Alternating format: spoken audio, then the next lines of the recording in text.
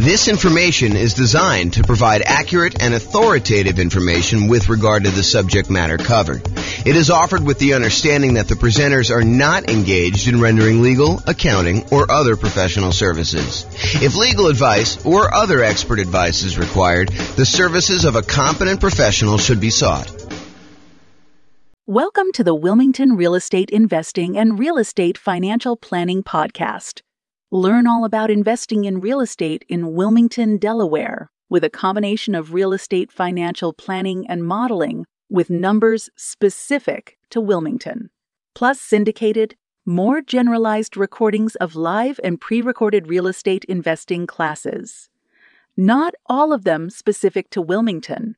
Be sure to stay tuned after the podcast for a message from our sponsors. Well, good morning and welcome, everyone. I am James Orr. I'm going to be the one giving the presentation today. Oh, my goodness. Happy Thanksgiving in advance, everybody. Tomorrow's Thanksgiving for those that are not attending live and listen to the recording. Hope you guys are doing some fun stuff. If you guys have any questions throughout the webinar, go ahead and ask questions in the chat window. I'll try to read them out and go through that. This is a brand new presentation. We've never really done it before, so should be good, though. So it should be good. We're going to go over all the different ways that rules work and that you can use to model your portfolio and kind of test things out and see how things are going, especially in this kind of crazy changing real estate market. Things are moving around quite a bit. Let's just say it that way. So thanks for all who attended live. All right, so let's jump right into the content. So I'm going to give you a little bit of background first about like why we're even talking about rules and how things work. You'll kind of get some information here, but we're not going to cover everything. I just don't have time to kind of teach a full day class on this whole thing. So maybe I'll come back and teach some other parts, but honestly, it's not that hard. Rules are probably the most complicated part, and I probably need to do a deep dive into each one to show you like how some different options work. But today I'm going to show you how all the different ones work and then how you can go and apply them to your specific situation. So scenarios.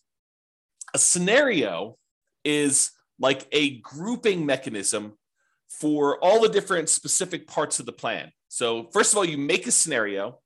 And then once you get all the stuff set up inside your scenario with all the different accounts and all the different properties and all the different rules, then you can make a copy of the entire scenario, change one or two things, and compare them to see how they perform against each other. For example, just a really basic example to give you an idea of like where we're headed with this. You might go create a scenario where you model out your entire investing strategy. You know, I own these particular properties right now. I've got this much money in all these different accounts, and I'm going to buy properties as I come up with down payments until I come up with 10 properties. And then you may say, okay, that's strategy number one, scenario number one. But I want to go ahead and add a variation on this, and I want to see what happens if I decide to pay off my properties faster.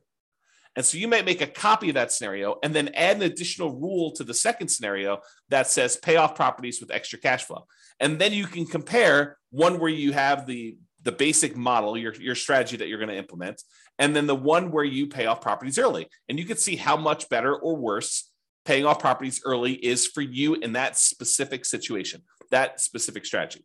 So that's an example of where we're headed. So how you do this is you have a scenario, and then inside the scenario, you add all of your accounts. And accounts are nothing more than a place for you to store money. So you might want to have an account where you have all your stock market investments, or an account where you have all of your bonds, or an account where you have your retirement funds, an account where you have all your crypto, if you're still doing that stuff. All the different things that you have where you store money, and they have different rates of return and different characteristics. If you're like got pre-tax money versus post-tax money, you might want to separate those out.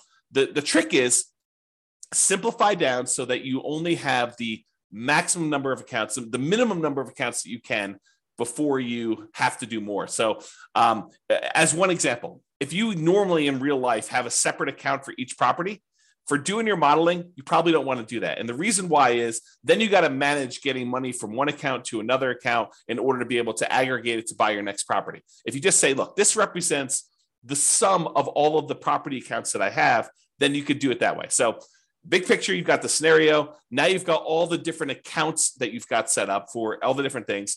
In the beginning, as just like a tip, just make one account. If you've got more complicated things to model later, you can always go do that. But If you're just starting out, just do one account and kind of do it that way. And then accounts can also, as kind of like a more advanced side note, an account can also represent things like what a business is worth to you. If you think about it, an account really is just a place to store money. So if you say, this represents a business that I own, it's got about $1 million net worth, and you can go ahead and model the income from it somewhere else, you can sort of do it that way too. Okay, so scenarios, accounts, now you've got properties. So inside the scenario, you've got all the different accounts you have, which is all the different places to store money. And then you've got all your properties, all the single family homes, duplexes, triplexes, fourplexes, any commercial buildings, any apartments, any industrial buildings, basically any real property that has characteristics like appreciation rates and rents and taxes and insurance and all those other things. That is another thing. And we break down properties into two major groups.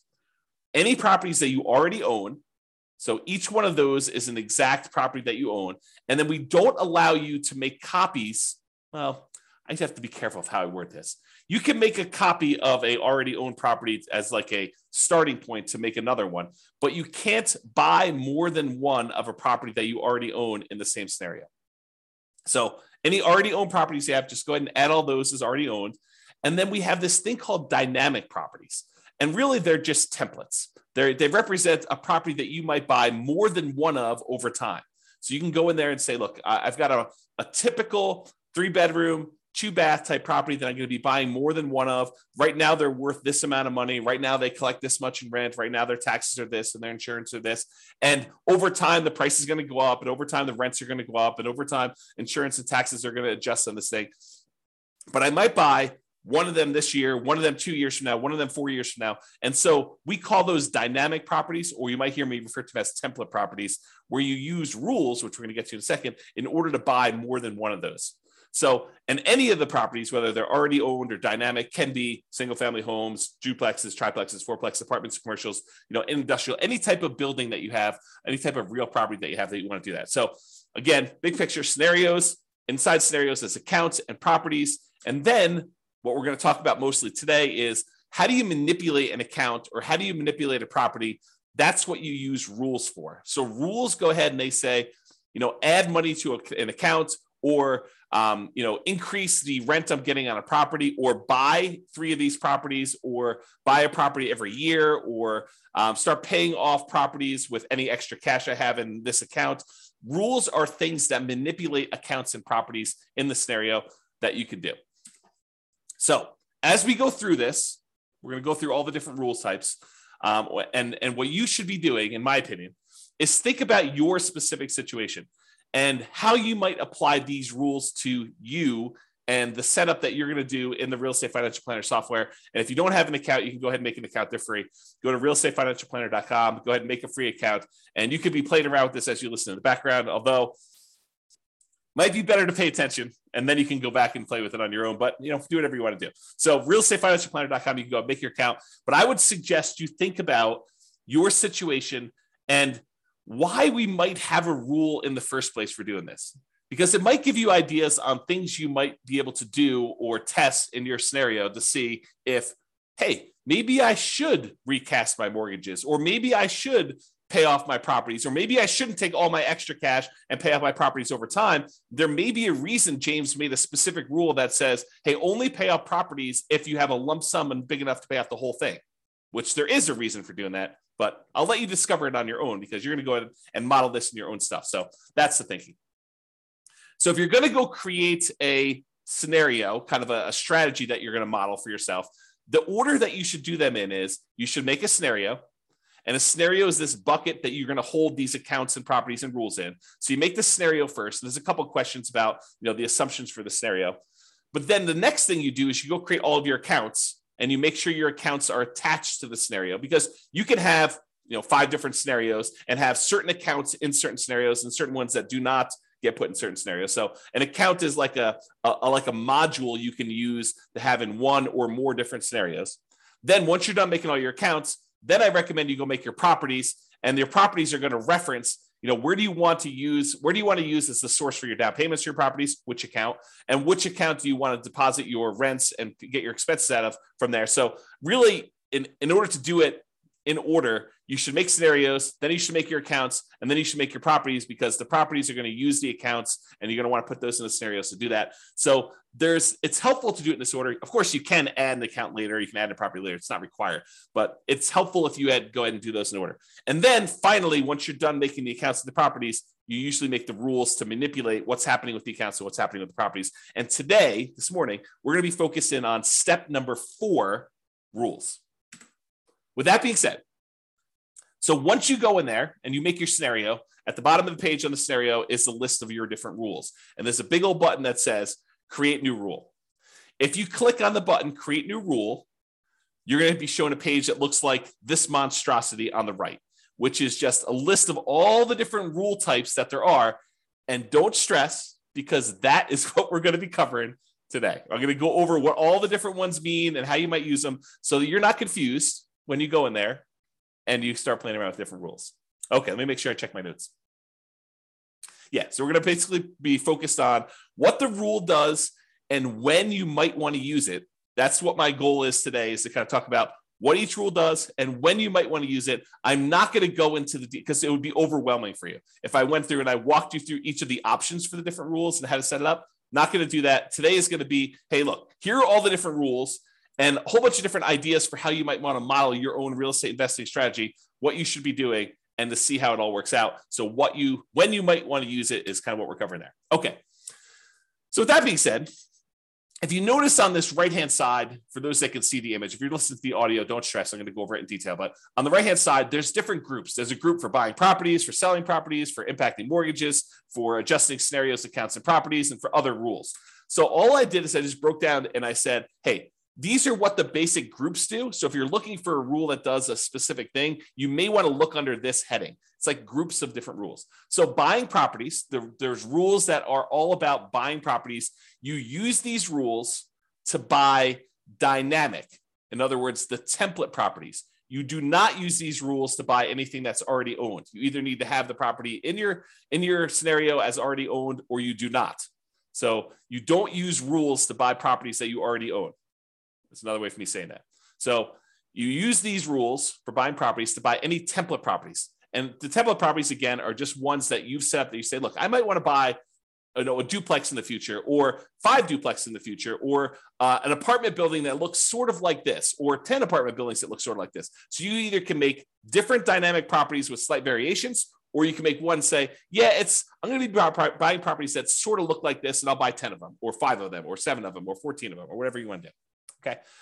And you can't buy more than one or buy an already owned property again later in the scenario. I already talked about that.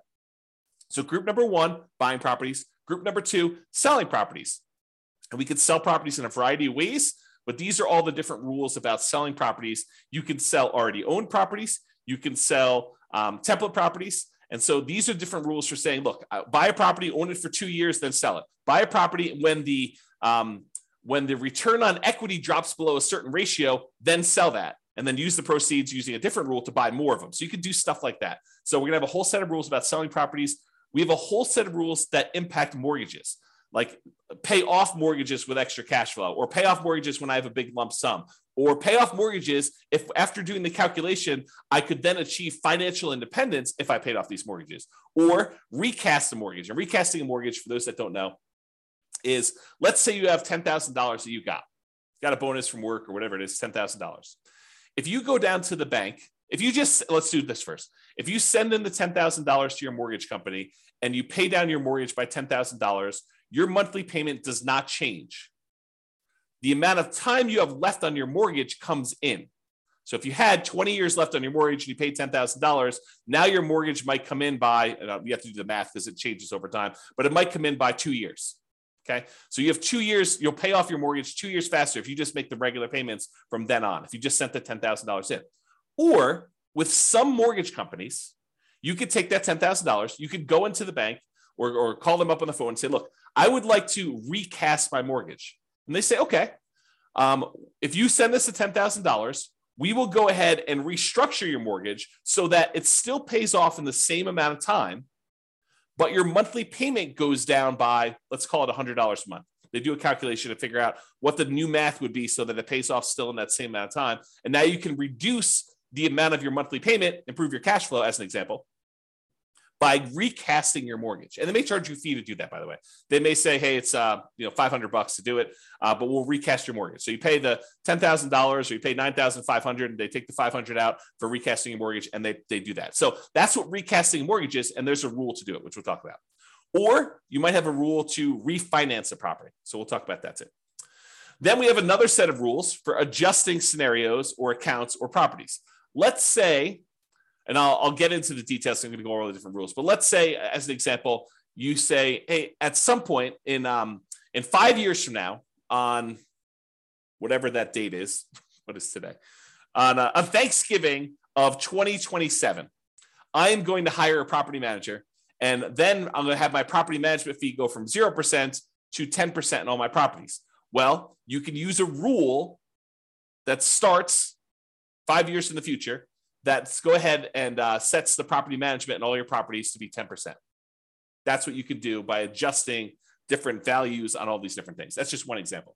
And then I have kind of like a catch-all miscellaneous bucket, doing other things like moving money between your accounts, creating income from a job, rebalancing a set of accounts, like you want to do 50% in stocks and 25% in bonds and 25% in cash.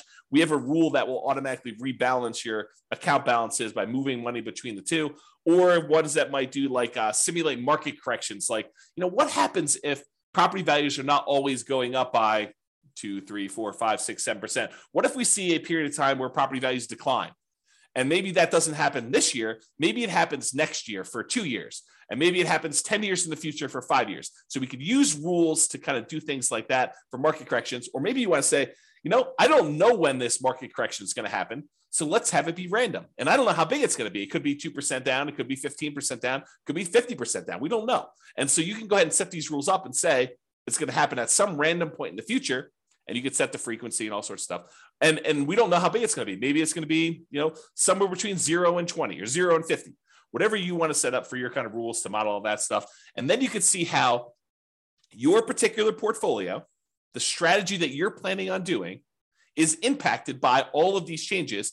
And the idea is you make scenario A, which is your baseline kind of like model. This is what I think I want to do. And then let me test out, should I pay off my properties and how much better or worse is that? And then you can compare the two scenarios on the same chart and look at a whole bunch of things like, how does this impact cash flow? How does this impact all the different things that we measure as risky, like your debt to income ratio or your resiliency or the months of reserves you have, or how much faster does A versus B get me to financial independence? And you can look at all those different things to do that. Okay. Before I go on, because I think I'm going to get into the rules next, does that make sense to everybody? If at least one person can tell me, yeah, that makes sense. Good job, James. Keep going. Or I'm really confused. You should stop now because we're not going to get very much further. If you could put the chat window, that'd be awesome. No one is responding. Unbelievable. Okay, good. Ben at least is. Okay, this is awesome. All right, I appreciate it, guys. Thank you for participating. Okay. All right, so let's talk about the rules to buy properties. There are two different rules to buy properties. Buy properties on a specific month yearly, or buy a property when an account has a down payment. Okay, yeah, I appreciate that. Someone said, I'm following along, but might get behind if I'm doing something else. Yeah, no worries. Okay, that's cool. Okay, so rules to buy properties. So there's two different rules that we have to buy properties. And you might think, man, you should have a lot more complicated rules than this. Honestly, this really is sort of all we need. You buy a property on a specific monthly year. And as an aside, if you're listening to this and you're like, James, how do I do XYZ? And you can't figure it out, just drop me an email.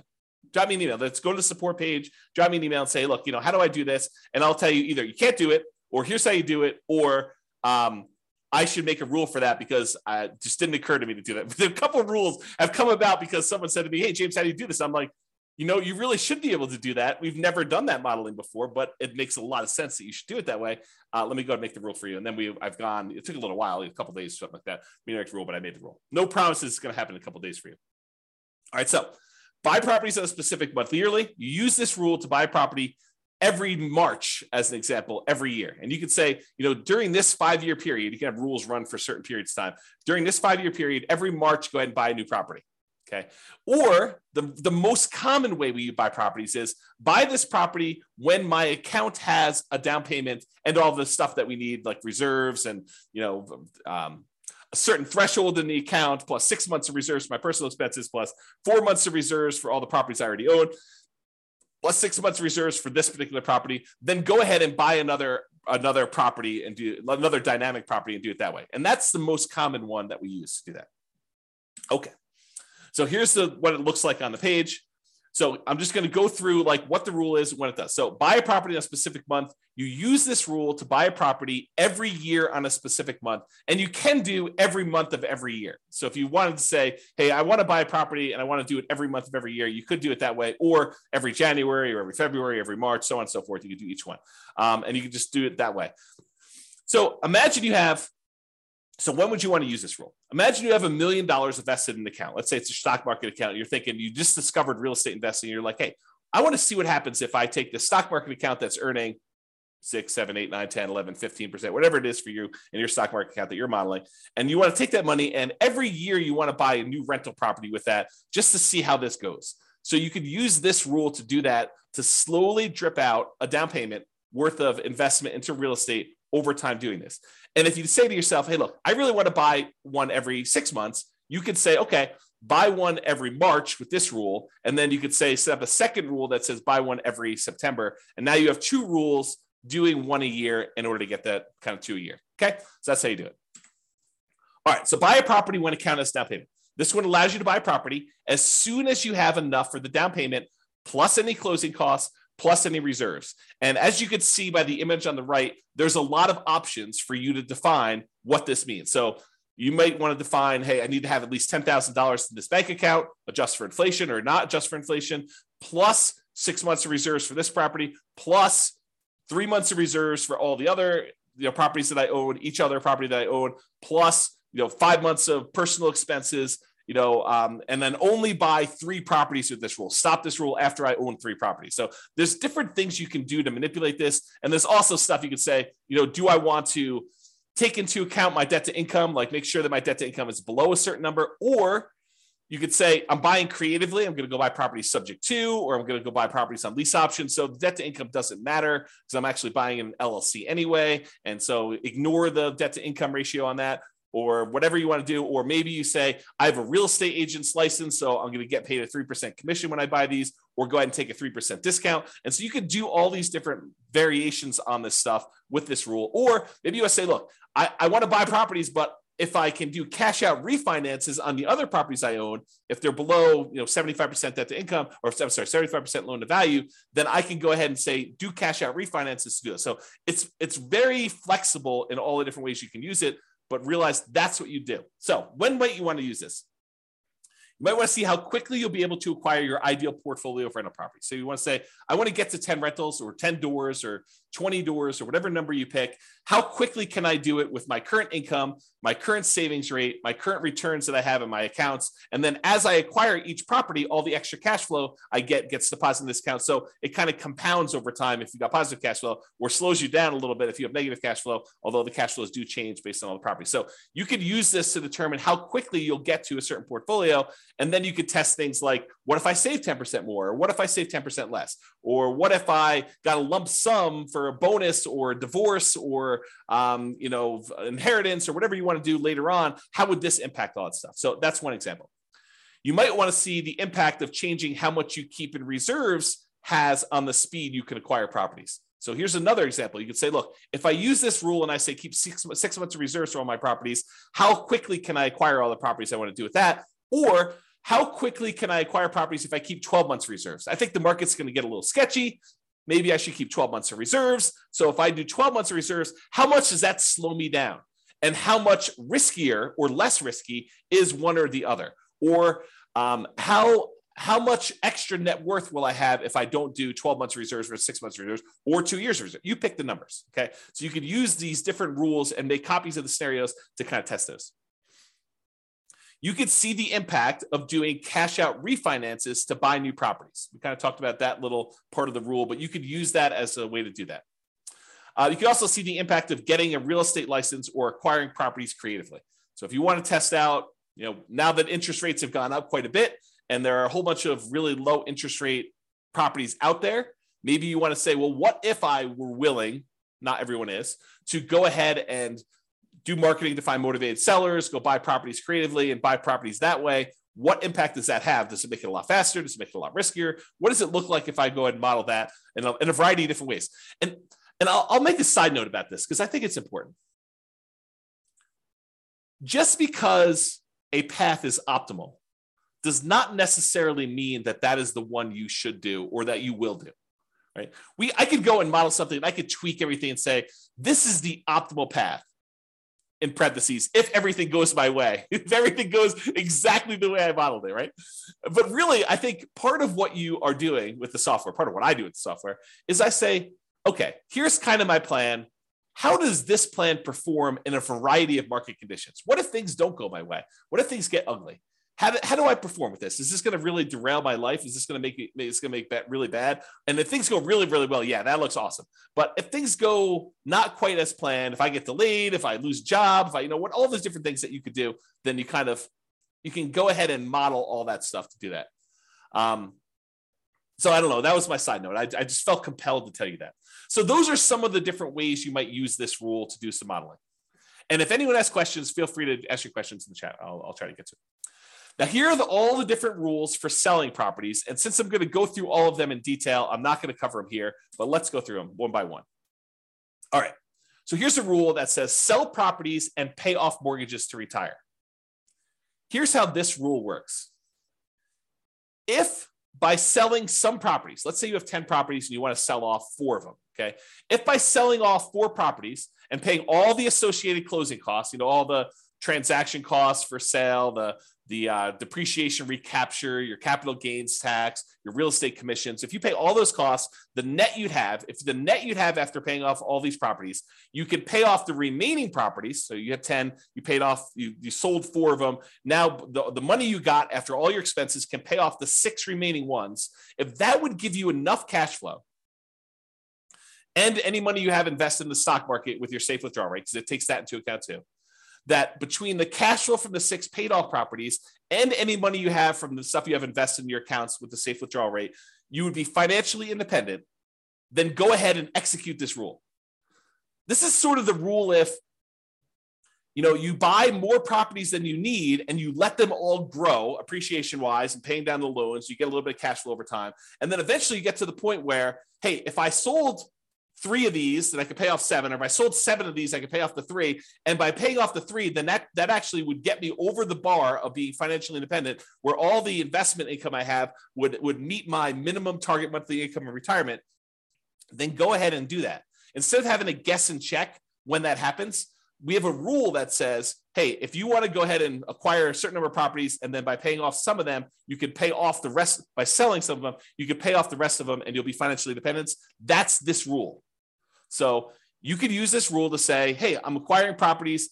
Maybe I get to the point where I don't need 12, right? And so when do you get to the point where you could sell a part of the 12 and pay off the other ones in order to be financially independent with the other money in your account? Pretty cool rule, right? Like an interesting way to do that modeling. At least I think it's a pretty cool rule. I like this rule a lot. Okay, so that was one rule. Here's a totally different one. Sell rental properties after owning them for a specific period of time. So this one allows you to sell all rental properties. It does not do owner occupants. So it's only rental properties after you've owned them for a specific period of time. So let's say you acquired properties and you're doing lease options as an example. So you're buying properties and you think that you're going to be holding these properties for 3 years and then the tenant buyer is going to cash you out. You can go ahead and set this rule up and say, okay, I'm acquiring properties as quickly as I can. As soon as I have a down payment here, buy another one and then find a tenant buyer, a lease option tenant buyer to come in and lease it from me. And I think I'm going to sell these properties after holding them for 3 years. Some of them may be 2, some may be 4, but on average, it's going to be about 3 years. What would that look like? And so you'd use this rule to then sell properties after holding them for whatever period of time you define, X number of months. Okay. So that would be an example of doing that. So, and by the way, this one is for rental properties. It's not for owner occupant properties. So if you're thinking to yourself, hey, look, I might want to use this rule to live in a property for 2 years to get the tax advantages of like 2 out of the last 5-year tax advantages where you don't have to pay capital gains up to certain limitations on that. This is not that rule. but I might have another rule coming for you if you're looking to do that strategy. That's where we're headed. Oh, wait, what's this? Sell owner-occupant properties after owning them for a specific period of time. Well, maybe this is that rule that I was just talking about.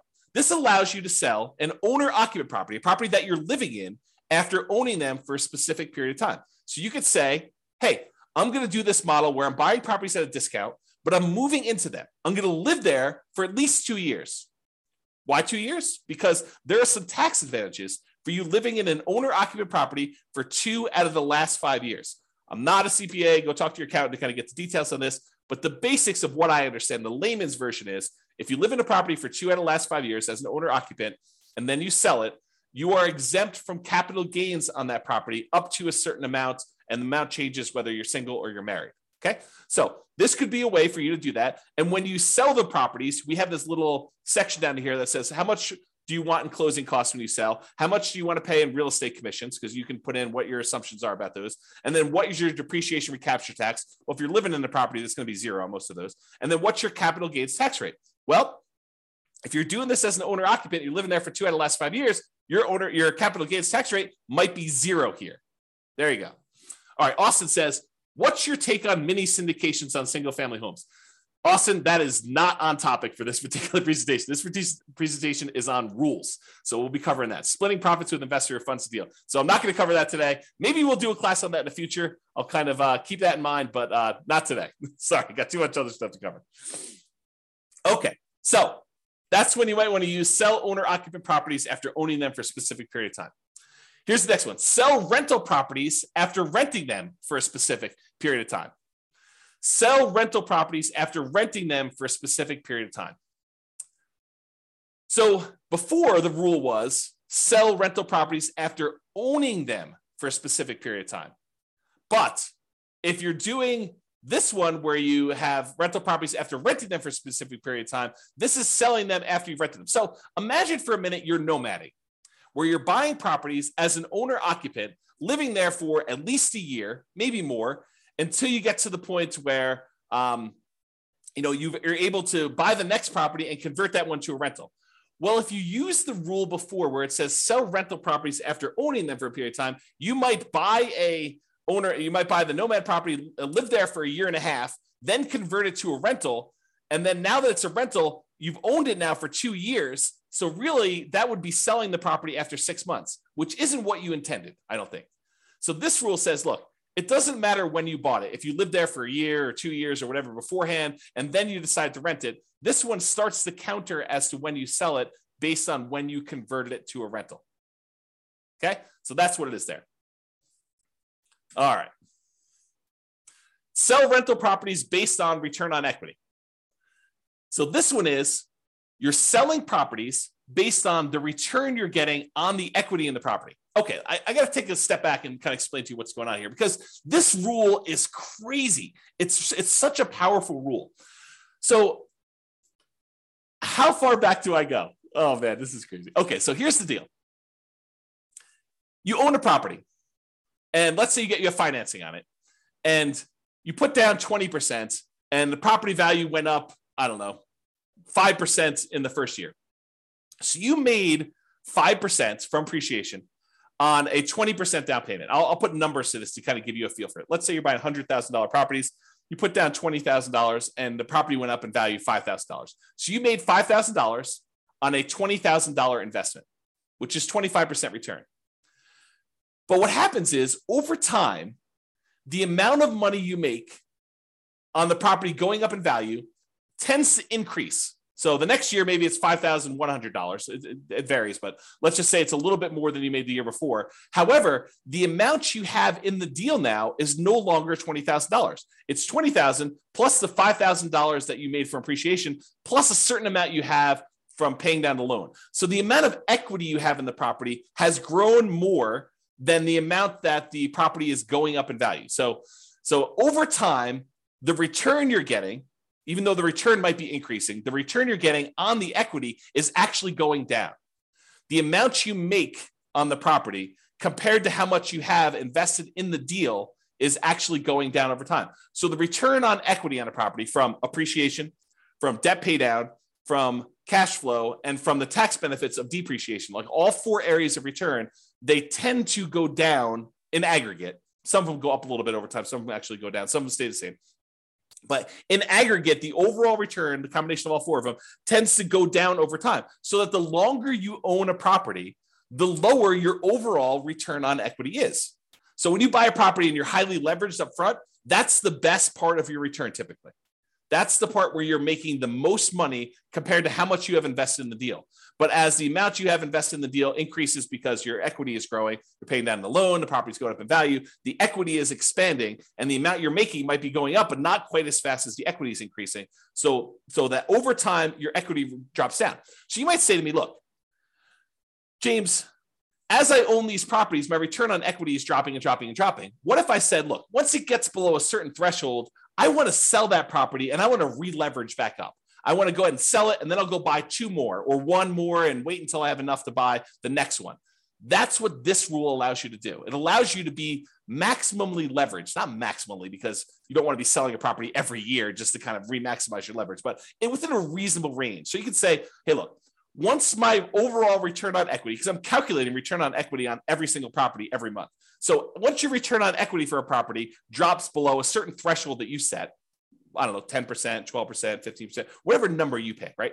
But once your return on equity drops below a certain threshold, then go ahead and sell that property, dump all the cash into a specific account, and then you can have a separate rule which buys properties whenever that account has down payments. So what will happen is you have these properties and they're growing and growing and growing. Once the return on equity drops below a certain threshold, it sells that property. Then you have another rule that takes any time. You have money in this account for enough for down payments and closing costs and reserves. Then I go ahead and I buy another property and I replace that one. Or maybe it's two properties because you have enough there to do it. So that's the way you use these rules in order to maximize your return on equity in a particular scenario. Does that make sense?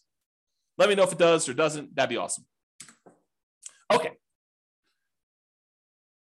This rule is selling rental properties once your account balance drops below a certain threshold. Yeah, so James says makes sense. James is the only one participating today. Thank you for that. I appreciate that. Okay, so imagine this. Imagine you've got a portfolio of properties and you're trying to make sure that you have enough money to kind of support yourself, and you stop working before the cash flow on the properties will generate enough money for you to live on. So you're kind of operating at a deficit.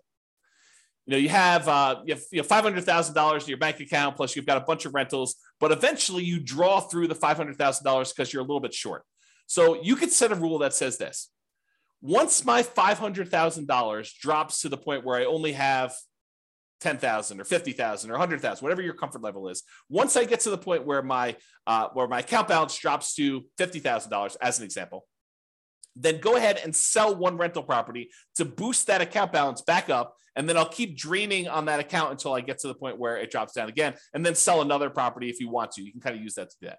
So imagine a situation where you stopped working earlier than you should have before you completely are financially independent. And now you have a whole bunch of rental properties with a whole bunch of equity, but you don't want to go sell those properties with equity right now. You want to go ahead and hold on to them as long as you can until the point where you need to sell them in order to put money in your account to be able to support your lifestyle. Then you could use this to model that situation. Or you could say, look, as soon as I get to the certain point where this account balance drops to a certain level, go ahead and sell a property because I want to be able to use that money to buy new properties. You could use that too. So this is similar to a rule that we're going to have later, where instead of selling the properties, you do a cash out refinance in order to bring your account balance back up. So they're sort of like a pair of rules. This one is the sell the rental. You sell it, you pay all your expenses on it, your closing costs, real estate commissions, depreciation, recapture tax, your capital gains tax. You can go calculate all those, and then the net gets deposited to your account. Or, which we'll get to here in a second, there's a similar rule that says, once my account balance drops below whatever threshold you set, then go ahead and do a cash out refinance to get to those. I did a whole class where we really use these rules a lot. I compared a person who lived in a really high cash flow market to a person who lived in a really high appreciation market. And I showed that while it's a lot easier to get to the place you want to be when you're in a really high cash flow market, you can get there in these really high appreciation markets with a combination of selling properties or doing cash out refinances.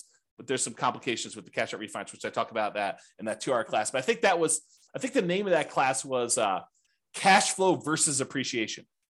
I think that's what the name of the class was. And I set it up as two different people competing, and go watch that if you haven't seen it before. It's pretty good if you're interested in this particular modeling. Okay. All right. Next rule, sell properties, but only if by doing so, the money that I get from all the properties will allow me to retire based on a safe withdrawal rate. So I mentioned safe withdrawal rate earlier. I'm going to take a moment to kind of make sure everyone understands what I'm talking about. So there's this study, it's called the Trinity study. And what it basically did is it went back through historical stock market rates of return. And it said, if you only take out 4% of your of the amount of assets you have invested in stocks and bonds, then the likelihood of you running out of money in a 30-year retirement period was really, really low. That's the basics of the study. And so what they called that 4% was a safe withdrawal rate. And I'm using safe in quotes because there's been some arguments that it's really not so safe. There's been arguments by the guy who came up with it that it could be a lot higher than 4%. So really this idea is if you have a certain amount of money invested in stocks and bonds and maybe some cash, what percentage of that portfolio, if you have $1 million, what percentage of the $1 million can you take out each year where you are not very likely to run out of money? That's what a safe withdrawal rate is. So you've defined what your safe withdrawal rate is in the software. You basically say, my safe withdrawal rate is 4% or 3% or 5% or whatever number makes sense to you. And you can test these things, right? You can go ahead and run a scenario at 4, you run a scenario at 5. What difference does it make? Run a scenario at 4, run a scenario at 3, maybe do some market corrections in there to see how that plays out. You can do all this stuff. But this rule says, look, I've got a bunch of rental properties, and maybe I have a little bit of money invested in the stock market right now in one of the accounts in there. And so what I want to do is I want to check each year and say, hey, look, if I sold all these rentals and I paid, closing costs, I paid real estate commissions if I've got any, I paid my depreciation recapture tax if I've got any, I paid my capital gains tax if I've got any. If I paid all those expenses on it, the net amount of money that I would take and I would deposit into my account balance, invest in the stock market. If I did that, would the money in the stock market allow me to retire? Would my safe withdrawal rate for the amount of money I have in the stock market allow me to be financially independent? And if so, go ahead and sell the properties. Kind of a cool rule, right? You basically have all these properties you've acquired. What if you took them all and you sold them? Could you actually achieve financial independence? And this rule tends to come up. I probably should do a class on this. This rule tends to come up when you're in a market where the cash flow you're getting, the cash on cash return you're getting, or it's actually the cash on cash return on equity you're getting, is less than your safe withdrawal rate. Right? Because in that way, the money you're getting, the cash flow you're getting on the property you have is actually lower than your safe withdrawal rate. You'd be better taking that money and investing in the stock market according to this rule. I mean, who knows what will happen in real life, but at least in the mathematics of it, that it'd be better for you to actually be invested in the stock market than in rental properties, which can happen depending on your market and your situation and what you've got set up there. Okay. So that's that rule. Kind of a cool one. All right. What about properties that you already own? And you said, look, I planned on selling this property next Christmas anyway. I lived in it for 2 years and now we're going to sell it so I can get a partial exemption on the capital gains. The period of time that I lived in it, I can get an exemption on that capital gains because I had the 2 out of the last 5 years. And a lot of people think that if they lived in it for 2 out of the last 5 years, they get a full exemption on it. But you may want to talk to your accountant before you put that on your tax return, because I'm pretty sure that it's not what you think it is, if that's what you thought it was. So anyway, you lived there for 2 years. You're going to sell it before the 5-year point. You're like, oh, this is great. I'm going to go ahead and do that. You can go ahead and set a rule up to say, sell this particular property that I already owned on this date in the scenario. Really simple rule for doing that. All right. Those are all the different rules on selling properties. Some pretty cool ones. Some kind of like really straight down the middle, generic sort of things, right? Now, let's talk about rules that impact mortgages. We'll go through all these one by one. Just knock the headphones off my head accidentally. All right, so pay down loans with cash flow. So maybe your strategy is, I've got all these rental properties. They're producing a bunch of extra cash flow. Maybe I've got some savings from my job and that's got some extra cash flow. I want to keep a certain amount of reserves, but anything over that amount I have in reserves, I want to take that money and I want to pay off mortgages with them. That's what this rule is about. So it takes any excess cash over a threshold you set, and each month it uses that extra money to pay off mortgages on the property. So if you have, $7,000 more than the minimum balance that month, you can go ahead and throw it in there. And by throwing it in there, you then pay down that mortgage. And you can pick, which mortgages you want to do. You want to do the lowest balance, you want to do the highest balance, you want to do the lowest interest rate, you want to do the highest interest rate. You can choose which mortgages you're paying off, but this rule will then go ahead and do that. So when might you want to use this rule? Well, if you want to do a debt snowball or a debt avalanche to pay off mortgages, you would use this rule.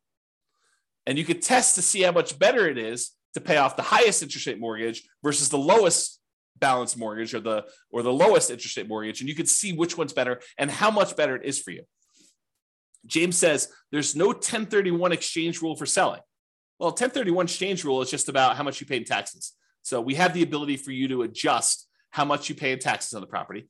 And then you can go ahead and use that rule and set the taxes to be equal to 0 for that. But then you got to track how much you would have had to pay in taxes on that one. So there's no keeping track of how much deferred taxes you have on a particular property, something I might add in the future, but you can set the threshold to be, I'm not paying any taxes on this one when I sell it. And yet my fees are an extra, $1,000 to do the 1031. So you can do 1031 exchanges. It's just not a specific rule for 1031 exchanges. If that makes sense. Good question though. Good question. Okay. So pay down loans with cash flow. That's how that works. Okay. Pretty simple. However, every time you make a payment on a particular loan, it doesn't actually improve your cash flow in the short term, unless you pay off the loan completely, and then it improves it by a big chunk. But it doesn't improve your cash flow because by paying down the loan, all you're really doing is moving in the date that loan gets paid off from where it was to closer. So it'll be paid off sooner. But your monthly payment stays the same. So it doesn't improve cash flow on a property. So you might say to yourself, hey, and I'll add this one other thing. And the amount of money you're earning on that extra cash flow you're doing is the interest rate of the loan. So if you're taking your money and you're paying down a 3%, 4%, 5%, 6%, 7% mortgage on a property, the amount that money is earning is the amount of your mortgage interest rate. So if you're paying off 3% loans with that, you're earning 3% on that money. You're paying off 7% loan, you're paying 7% on that money. Okay. So the idea is the more you're paying off on those properties until you pay it completely off, it doesn't really benefit you in the short term. It benefits you when you pay off the loan, which could then compound and help you in the future on other properties you're doing, but it doesn't benefit you in the short term by improving your cash flow. And so you might say to yourself, well, why would I go take this extra money that doesn't help me in the short term? Why don't I let that grow in something else I'm invested in, like either more rental properties or stock market or I don't know, whatever you want to do, crypto, bonds, whatever you want to do there, hard money lending. You could go ahead and take that money and invest it in something else to get a higher return. That way, once you get enough money in this other account where you could completely pay off the mortgage, not just make a little dent in it, pay off $500 on it, but say, look, I got $100,000. I'm going to pay off this mortgage in full. And by doing that, you then get all the cash flow from having that mortgage payment go away. That's what this rule does. So this rule says, look, only pay off a mortgage when I can pay it off in full from a specific account. So it tests to see if the amount you have in your account plus whatever threshold you have there. So look, always keep $15,000 in this account. But if I've got enough to pay off a mortgage and remain $15,000 in this account, then go ahead and pay off the mortgage. So that's what this rule allows you to do. And then which mortgage you want to do, the lowest balance, the highest balance, the lowest interest rate, the highest interest rate, whatever one you want to do, and it'll kind of do which properties you want to do it that way. But this allows you to go ahead and say, keep this money invested in whatever, the stock market, bonds, until I have enough to pay off the mortgage, and then do that. Kind of a cool rule. All right. Remember earlier we talked about recasting mortgages? It's that thing where you walk into the bank with $10,000 and you pay them a fee in order to lower your monthly payment, not change when the loan gets paid off, but you give them $10,000 and say, look, I'd like to lower my monthly payment by a little bit. And they're like, okay, yeah, we'll do the calculation. We'll do that for you. It'll take this thing. Well, this is a rule for recasting mortgages. So you could take a lump sum of money, go into the lender and ask them to recast the mortgage. And so this rule allows you to go ahead and recast them. Okay, that's what that rule does. All right, remember before I told you about selling properties based on the account balance? If my account balance gets so low, then go ahead and sell a property to replenish that account balance so I have money to live on or money to invest somewhere else. This is the kind of sister rule for that, cash out refi based on account balance. So when your account balance gets to a certain point where it's really, really low, then go ahead and do a cash out refinance on a property, pull all that money out, deposit it into the account, and you'll be able to then have all the money in that particular account to use to do whatever you want with. Okay. So I think I have here, when would you want to use it? If you're modeling a situation where you're stopped working before your cash flow is enough to support your lifestyle, you might need to cash out refi properties from time to time to provide living expenses to kind of make up for that difference. Or use the equity properties to occasionally fund the purchase of new properties by refinancing. So you could say, look, once I get to this low account balance, go ahead and do a refi on a property to get the account balance up to where I can do a new purchase. Kind of an interesting rule. All right. So this leads me to explain this interesting concept. And so I need to explain it to you, but I'm going to take a drink first. All right. So imagine you said to yourself, look, I really want to earn, $10,000 a month. And if I was earning $10,000 a month, I would consider myself financially independent, because $10,000 a month would be able to cover all my personal expenses, including the mortgage I have on my owner-occupant property, and anything else I need, right? So $10,000 a month, that's my number. That's my target income to be financially independent, target income in retirement. But what if you didn't have a mortgage on your owner-occupant property? Would you need that $10,000 anymore? And you say to yourself, no, I wouldn't. So I can either have $10,000 if I have a mortgage on my owner-occupant property, or I only need $8,000 if I don't have a mortgage on my personal property anymore. And so the software allows you to select whether or not to move your financial independence number down when you pay off your owner-occupant mortgage or not.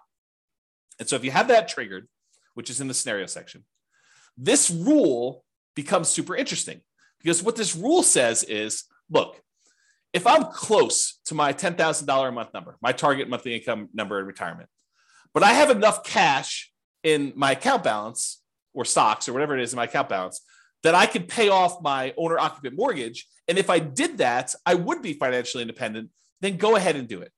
So this is a situation where the passive income you have coming in from your stocks and all the cash flow and all the rental properties is really close to your number. It's at 80% or 85%. But you have enough extra cash lying around somewhere where you could pay off your owner-occupant mortgage because the balance is low enough that would actually lower the amount you need, and it would trigger you being financially independent. Then go ahead and pay off the owner-occupant mortgage. That's what this rule does. Pay off owner-occupant mortgage if FI, financially independent. All right. These are going to be really quick.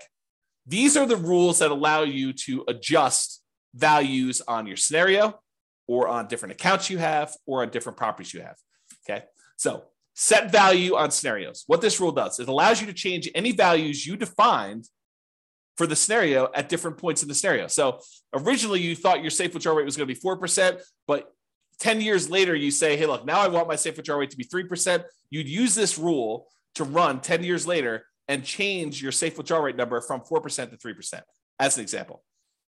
Or you defined your refinance mortgage interest rate in your scenario as 5%, which is low now, but at the time seemed reasonable. And now you're like, look, in the future, I want this to be 7%. You can use that to change that too. You can use this set value on scenarios to do it at some point in the future.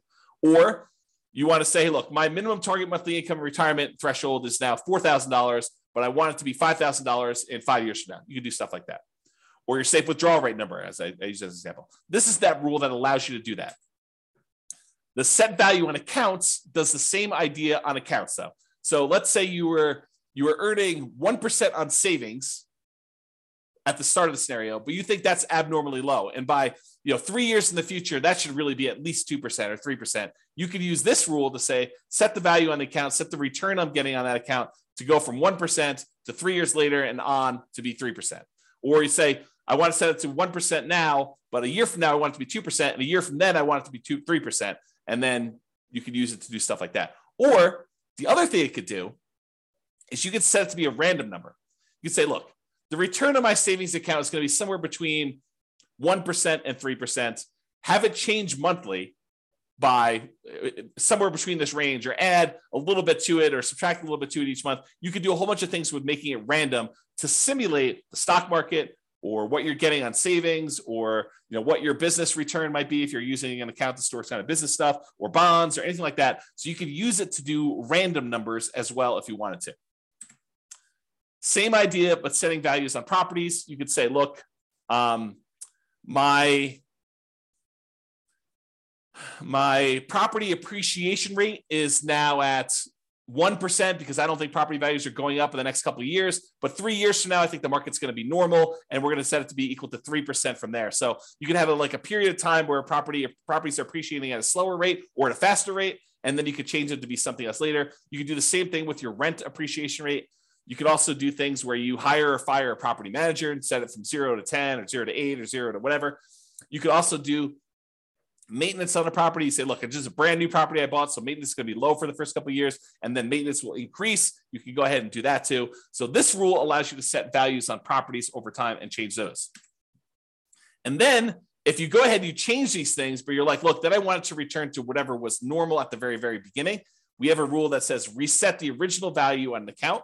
So if I was doing 1% and then I was screwing around with it for a whole bunch of years, and then after 10 years, I wanted to go back to whatever was set at the very beginning, we have a reset original value on accounts rule and a reset original value on properties rule for you to go ahead and mess with those. All right. I think this is the last section. Maybe not. We'll see. So any questions? We'll use this as a pausing point. Any questions? Is this good? You need me to slow down, speed up? Is this helpful? Anything? Nothing? So good so far. Okay, awesome. Again, James is the only one participating. I appreciate that, James. Everyone else is sort of just, I don't know, voyeurism or whatever they call it when you kind of like just watch things. Okay, cool. All right. So here are a whole bunch of rules that do other things. So add to or subtract from the account balance. Let's say you're like, hey, look, I got this account. I know I'm going to get a bonus that's going to come in, a one-time deal or an inheritance that's going to come in at 16 months in the future. I want to be able to have a way for you to add a lump sum to your account or pull a lump sum out and say, look, I know that I'm going to have this big payoff for a lawsuit or something like that. I'm going to need to pay out a certain amount of money. Then I can go ahead and subtract this amount of money from my account at that point in the future. Or you're going to have a series of expenses like college tuition for kids. You could use a rule like this to model, I'm going to have this come out on this date. I'm going to have 2 kids going to college at this point, so I need to have this much money. And you could use them to kind of like move money in and out for these irregular expenses to do that. Or you pay a certain amount on installment sale of a business or from a lottery winnings or whatever. You can use that to do all that stuff. All right, transfer money between accounts. So you have money in the retirement accounts, or you have money in a regular account that you want to move to a retirement account. You can move money around between accounts using this rule. Or you have money in your rental property account and you want to use that to invest in your tax-deferred retirement account. You can move money from those things. Or you want to pull money out of one account when a certain account drops below a certain threshold. So you say to yourself, look, I have this reserves savings account that I'm never going to use unless my account drops really low in this other account. So go ahead and move them when something happens to do that. So you can set up those rules to do those things. All right, here's that market correction rule I was telling you about. So this allows you to model what could happen if your market corrects.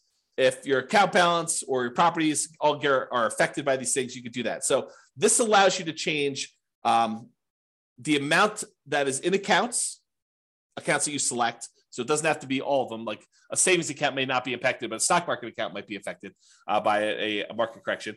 And which properties you want to have impacted by this thing, and then by how much. And you can have some of these be random. So you can have how frequently it happens be random, or you can have the amount that it declines be random. And if you need to do one random and one static, you can have 2 of these rules running and only impacting one or different things to do that. So that's all about different market corrections. And if you're really trying to see how resilient your portfolio is to different market corrections, this is what you want to be playing with.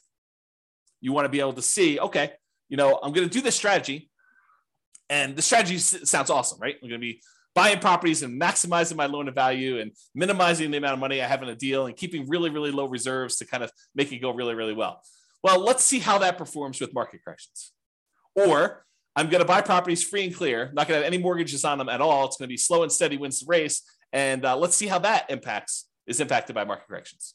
And then you can compare those 2 strategies. And you can see, oh, this one gets me there faster, but it fails sometimes. I run out of money. I have to file bankruptcy or, foreclosure. So, that sort of thing can happen if I, have market corrections. But this one, tends not to happen as much, or tends not to happen at all. And so you could say, maybe I don't do that one strategy, or maybe I kind of hold it back a little bit and see how it goes. But it's up to you. It's really your strategy, and you're testing it, and you're seeing how it performs. Okay. All right, here's the one you're probably going to use in almost every scenario that you set up: your paycheck and your personal expenses. And a lot of times we'll set up a separate rule for each person's paycheck, like one spouse and the other spouse, and then a shared personal expense one that you're going to do. And we usually set them up as 3 rules. You could do them all as one if you really wanted to, but I tend to separate them out just to make it a little easier. So what this rule does, allows you to model receiving a paycheck or other regular income. It doesn't have to be a paycheck, but it could be, I'm getting regular payments of a certain amount. If you're doing, you don't need to do this for rental properties, because the rental property stuff does its own thing. And any personal living expenses. So you might want to use this to model each one of your paychecks, and then which ones of those go away when you're financially independent, you stop working. You could set this rule up that says, hey, look, I get this paycheck, it's this amount, but as soon as I am financially independent, stop giving me this paycheck. And it'll automatically turn it off for you so that you no longer get it, okay? And then you could use it later if you wanted to model Social Security if you don't want it to count towards your income to qualify for being financially independent. So we have another rule specifically for Social Security, which does count towards your financial independence number. But if you're like, look, I don't believe Social Security is going to be there, it's nice if it is. Let's go ahead and model that Social Security, but don't count it toward my financial independence number at all. You'd probably want to use that sort of like a fake paycheck from Social Security. Okay. So you could use that to model that too. And so to do Social Security, you just have this rule start at whatever date you'd qualify for Social Security and have it run through the end of the scenario doing that. Okay. Passive income. This is the one where you could do Social Security with, but it does other things as well. So passive income models things like Social Security, pensions from jobs, and annuities. So if you went and you bought an annuity and you're getting whatever it is, $2,000 a month from the annuity that you purchased, you could use that to model this. And you could go ahead and it's very similar to your paycheck one, except this does count in your calculation for being financially independent or not. Okay, so you model Social Security and pensions and annuity income from that. Lumpy income. Let's say you're like Ben and you flip properties, and you want to have lumpy income come in from every time you flip property. Maybe you flip a property every 6 months, or every 3 months, or every 4 months, or every month, or whatever it is that you do. So you could use this to be what I call lumpy income, irregular income that comes in kind of big chunks. So if you have a fix and flip business, or you get regular bonuses from your job, or you want to simplify modeling lease options where you don't want to put the properties in there and hold them and stuff, you say, look, I'm doing this lease option business. Every 3 years or so, I get $30,000 or $50,000 or whatever your number is. Then I want to model it like that. You could use the lumpy income rule to model things like that. So you could say, I get $50,000 every time I do a flip, or $20,000 every time I do a flip, or depending on your market and your profit margins and stuff like that. But you could use it to do stuff like irregular income, to say every X number of months, I get this lump sum of money coming in. Rebalance your portfolio. So this one allows you to say, okay, I've got 3 accounts. I've got an account for stocks. I've got an account for bonds. I've got an account for cash. And every year I want to move money around such that I always have whatever, 50% in stocks, 30% in bonds, and 20% in cash. Use this rule that every January or March or May or whatever you want to set it up as, you go ahead and readjust your rules, your accounts to be this percentage, this percentage, this percentage, and you move the money from one account to another to be able to rebalance your portfolio to keep them where they need to be. If you have a retirement account that has required minimum distributions, you'll want to use this rule to do the required minimum distributions. So basically it does a calculation for you to tell you what percentage of the account you need to take out that year, and then when you want to take it out. You pick a month, and then every year it does the calculation based on your life expectancy and your tax rate. Your life expectancy, and then you could put a tax rate as to how much you get taxed coming out, so you could do required minimum distributions with that as well. And that, my friends, is the end. I only went 3 minutes over, but I hope that was helpful. I hope that really gave you a good idea of all the different things you could do and all the different ways to model your situation with the rules that we have in the Real Estate Financial Planner software. Yeah, Richard says, thanks, James. A lot of info here. Exactly. I try to give you guys good info. I really do. I try to give you good stuff. So, any final questions from all of the really quiet people on things? It's almost as if Thanksgiving's tomorrow. Almost. Yeah, Ben says, awesome. I hadn't looked into the rules before. Very powerful. Yes, thank you. It is very powerful. I agree. So you guys are very welcome. Any final questions before I let you all go? Get ready to celebrate and enjoy Thanksgiving with your families. Nothing? Oh, so what is this? What is this? You're very welcome. Very welcome. Is it a deal? A deal. Thank you very much. A deal. A deal. That's a great name to be like in a real estate investing kind of person. There you go. Thanks for doing these classes. You miss the ones in person. This is great. You are very, very welcome. James says, no questions, good material. What is the software you're using? It's the Real Estate Financial Planner software, realestatefinancialplanner.com. It is the software I wrote to be able to do this modeling. So it's not like off-the-shelf software. I programmed it for you.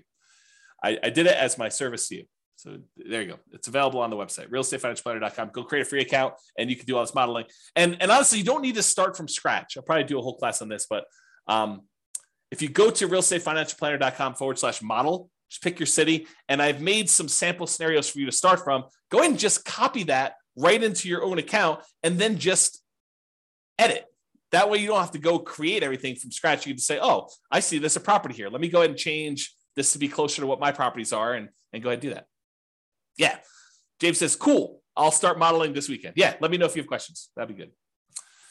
All right, folks. Thank you all for coming. I do appreciate it. Have a great Thanksgiving, and I will see you all post-Thanksgiving. Bye-bye for now. Thank you all. With home prices up, mortgage interest rates up, and rents up, but not quite enough to counteract the higher prices and interest rates, cash flow on rental properties in Wilmington is harder than ever.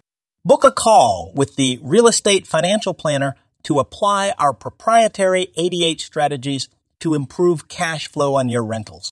See the show notes for a link to schedule your call and improve your cash flow today. If you're a real estate agent, lender, or professional in Wilmington that wants to help our real estate investor listeners, consider reaching out to learn about collaboration opportunities with this podcast. We'd love to add more value to our listeners by having you assist our investors buy, sell, and finance their real estate investments. See the show notes to schedule a call to discuss collaboration opportunities.